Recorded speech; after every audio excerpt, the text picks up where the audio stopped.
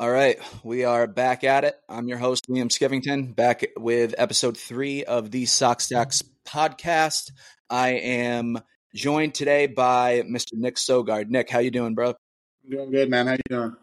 I'm doing well. So, Nick, we'll just jump right into it. You had a great year with the Boston Red Sox last year. What came together for you at the plate? Yeah, I think the biggest thing was just kind of getting more comfortable with myself, a little bit more confident, and was able to play in AAA a little bit in 22. So I think just kind of understanding the pace of play and being a little bit more just overall comfortability, I think, was key. As kind of a utility man, Nick, how do you prepare before games? As far like defensively, you mean? You're right. It kind of depends on the day, to be honest. Try to shag fly balls as much as I can off live bats to prepare for whenever I'm in the outfield. But it's also a long season, and there's a lot of games. So kind of depending on where I'm in the lineup or what position I'm playing that day, kind of determines what I'll do specifically pregame to prepare. So, Nick, what do you do in the off season outside of baseball? What do you like to do? Like, who's Nick Sogard, the person, not the baseball player? I like to hang out with friends. I've been trying to play a little golf lately. Got a lot of work to do there. I like watching football. I like watching soccer too. So kind of just watching sports, hanging out with buddies, playing some golf. Nothing crazy. Who's your football team? I'm a Patriots fan, actually. Okay, so am I, believe it or not. What do you think about the current situation? I think it's exciting. I think, obviously, it was a historic run that probably won't be seen in any sport for a long time. So a lot to be grateful for. And it's kind of an exciting time, I think. Obviously not as successful as the season as many people wanted, but I think that's part of it. And there's probably a lot to look forward to. Who do you think is more responsible for the dynasty, Brady or Belichick? I think Tom Brady's more responsible. I would have to wholeheartedly agree with that. Yeah. I'm not even a huge football guy, but so you grew up in California, right? Yes. So how did you become a Patriots fan? Yeah, so I grew up originally outside of Los Angeles, and my dad is actually from like the Boston area. Lived in Worcester for a little bit as well, but so I inherited the Dodgers. I mean, I was a big Dodgers fan, but there was no football team in LA when I was growing up. So I chose between the Niners, which is my mom's team, and the Patriots, which was my dad's team. And as soon as I could kind of figure out what was going on in football, that wasn't really much of a decision to make. So that's how I got the Patriots, and we're sticking with them. Who do you like for the Super Bowl this year?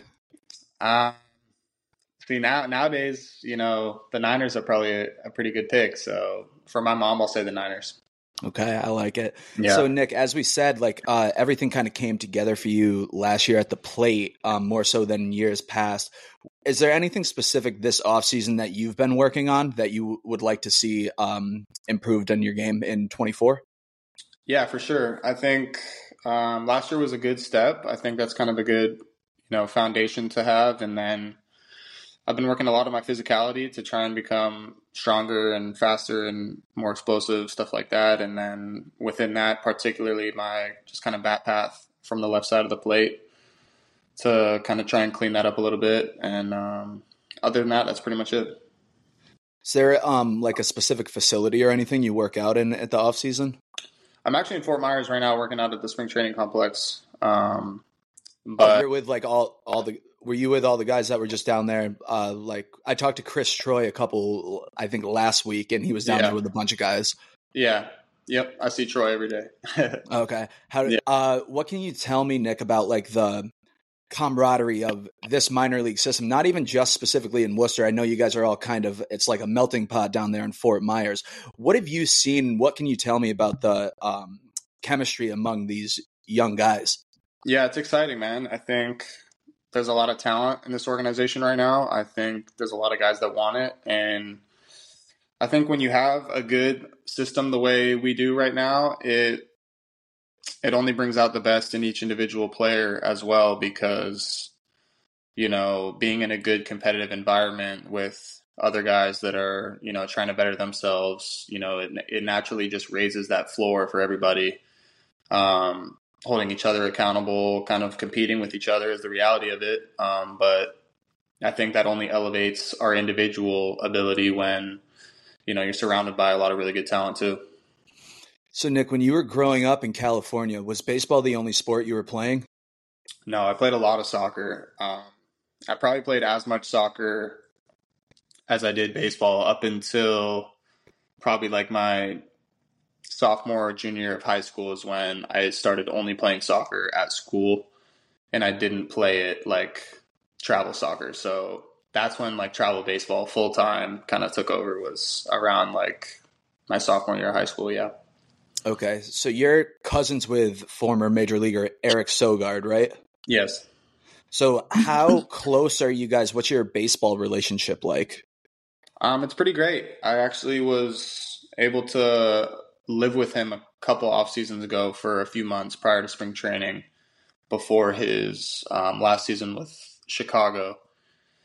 And that was obviously invaluable, just getting to be in Arizona with him and, a lot of other major leaguers at the time. So really good. Obviously, a great career for him. And he's just a great cousin too, a great guy. So I enjoy spending time with him, and he's got a big family too, 5 kids. So it's fun to hang out with them. So Nick, earlier today, I was actually reading a little bit about you, and I came across an article. Your sister's a recording artist in Nashville? She is, yes. I'm going to have to assume it's country music. I didn't have the chance to get into it yet, but I definitely will. It is, yeah, it is. A little different than traditional country, I would say, though. Okay, what's her name again? Elena Jane is her artist name. Okay, Elena Jane. Everyone who's listening, go check her out. Yeah, check it out. Have you been down to Nashville yet, Nick? I have, yeah. It's a good time. Okay. So I lived there for the last 2 years, and I moved up to Jersey this past July. What was your favorite thing about Nashville? I think Nashville's got a lot of variety. I think people think of immediately like the Broadway scene and, but you can kind of get whatever you want. You can get some city, you can get country, it's actually kind of peaceful and, nice and quiet in other areas. So I would say the versatility of the city is probably the coolest thing about it. Have you been there more than once? Yeah, I actually spent a couple off seasons training there for a good bit. So sweet. Time there, yeah. Whereabouts do you train? Chadwick's was the facility I was training, and then just kind of hitting in cages with buddies. Okay, so as someone who's been down to Nashville, Nick, multiple times, you've seen, like you just said, you've seen the city, you've seen the landscape. How do you think a Major League Baseball team would fare down there? I think it would do great. I mean, they've obviously got the Titans, and I know they're kind of trying to – I think they're getting a new stadium for them. Maybe. I think they're trying to host a Super Bowl or something like that. But I actually saw they had an MLS stadium. I know they got an MLS team fairly recently. That stadium was sick. Yeah, that soccer team down there, when they came out, it was like an immediate hit right off the jump. It was crazy. Right. Yeah, I think an MLB team there would crush. I think obviously it's a music city, but they're passionate fans about their sports teams, the Predators. They crush it in the NHL, so I think that would be a pretty good market to tap into. Absolutely, man. I covered the Sounds, the AAA, for the Milwaukee Brewers for the couple years I was down there, and everyone kind of reiterated the same sentiment you did, that it would be a fantastic expansion fantastic location for an expansion team. Sorry. Right. And my only thing with that, Nick, is like, I wouldn't really be sure where they would be able to put it, because if you put it where the ballpark is now, it's not big enough for a major league stadium. It's just not. I don't know. Something to think about, something to keep tabs on in the future. But all right, you mentioned a little while ago that you were a Dodgers fan growing up. Yeah. Okay. Your uncle is Steve Sax? Yeah. Is that right? Yeah. Okay. Tell me a little bit about that. Yeah. Kind of got it on both sides of the family here, but he was obviously a legendary Dodger and had a pretty sick career. 6 All-Stars, couple World Series, Rookie of the Year. So yeah, he was doing it. So like, is he on your mom's side, on your dad's side? How are you Yeah, related to him? he's my mom's brother. Yeah, and So then Eric is my dad's brother's son. what are Thanksgivings like at your house? Yeah, it's a little spread out. My dad being from the East Coast, a lot of his family's still over there, but my mom's family lives in Sacramento predominantly. So her other brother Dave Sax actually was a major league player as well. Yeah. Um, yeah, had a nice career too, and the head coach at Wright State University, killing it over there. So shout out to Al as well. Man, your entire family's baseball legends. So, Yeah. did you, Nick, when you were growing up, like were you and Steve close? Obviously, he was playing probably the majority of the time when you were a kid, but would he like come over? Would you guys like play catch? Like, I want to hear about that. Right. Not as much. My biggest family trainer for sure has been my dad. We're playing all the time, growing up the whole time. Um, but yeah, no, Steve and I have definitely grown closer over the years. Spending more time in Sacramento lately in the off seasons has been cool. Um, but yeah, always talking ball in the family for sure. There we go. Do you guys keep in touch now or not so much? Yeah, absolutely. I was just hanging out with him a few weeks ago before I came out here. Just hanging out with him. What is he, and I'm not going to ask you to really speak for him, but like in the conversations you have with him, what does he think about how the game's evolved today? Yeah, no, he definitely acknowledges kind of just the acceleration of the game, specifically on the mounds. The way that the guys throw today is definitely different than when he was playing. But I think it's important too to acknowledge like the similarities, especially with the mindset. I think the mindset stuff can go a long way as far as just the kind of competitive fire and drive, and the energy that he played with specifically is really impressive. He would walk for ball four and sprint to first base, and get ready. He said he would do that warming up to get ready to steal second base. So I think you can learn a lot from different styles of players. Mm-hmm. How do you, Nick, especially like jumping around defensive positions, how do you mentally prepare for that? I love it. I think it kind of keeps things fresh. Like I have recently last year in AAA taken the field and thought like, oh damn, like where am I playing right now? And I have to like look around and see where everyone else is running to so I can make sure I run to the right spot. But Mm-hmm. it definitely keeps it fresh. It's fun. Um, I enjoy it. I think it's cool to be able to be an impact defender at multiple positions. It's not something that's super common, so I relish the role. So being at AAA the last couple of years, Nick, you've seen like guys on the Red Sox roster come up and down for rehab assignments and stuff. Can Right. you share, give me some insight into any one of those guys and how they treated you guys down there when they were in Worcester? It could be anyone that comes to your mind. All of them come to mind, honestly. They're all just really, really good about it.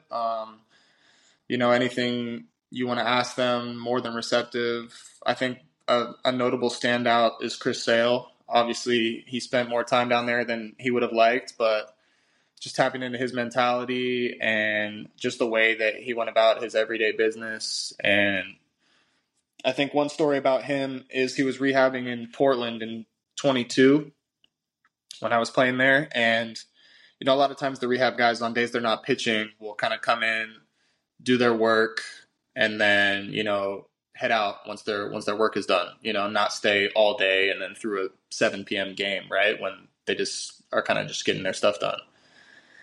And he was done with his work by probably 4 p.m. He hung out just with the boys, doesn't really know any of us that much. And, 7 p.m. game, he's in the dugout with us, as a teammate, through the game. And then that weekend there was like a UFC event going on. He offered to buy the fight for everybody and hang out in the clubhouse Saturday night, and just a guy's guy, man. He's like a top level competitor. Obviously, he's been at the top of the game on the mound and is just the ultimate teammate as well. So he's definitely a standout, but all of them have honestly been great during their time with us. Mm-hmm. That's great to hear.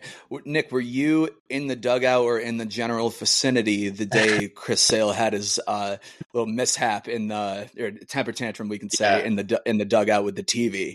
I was not there for that. Okay.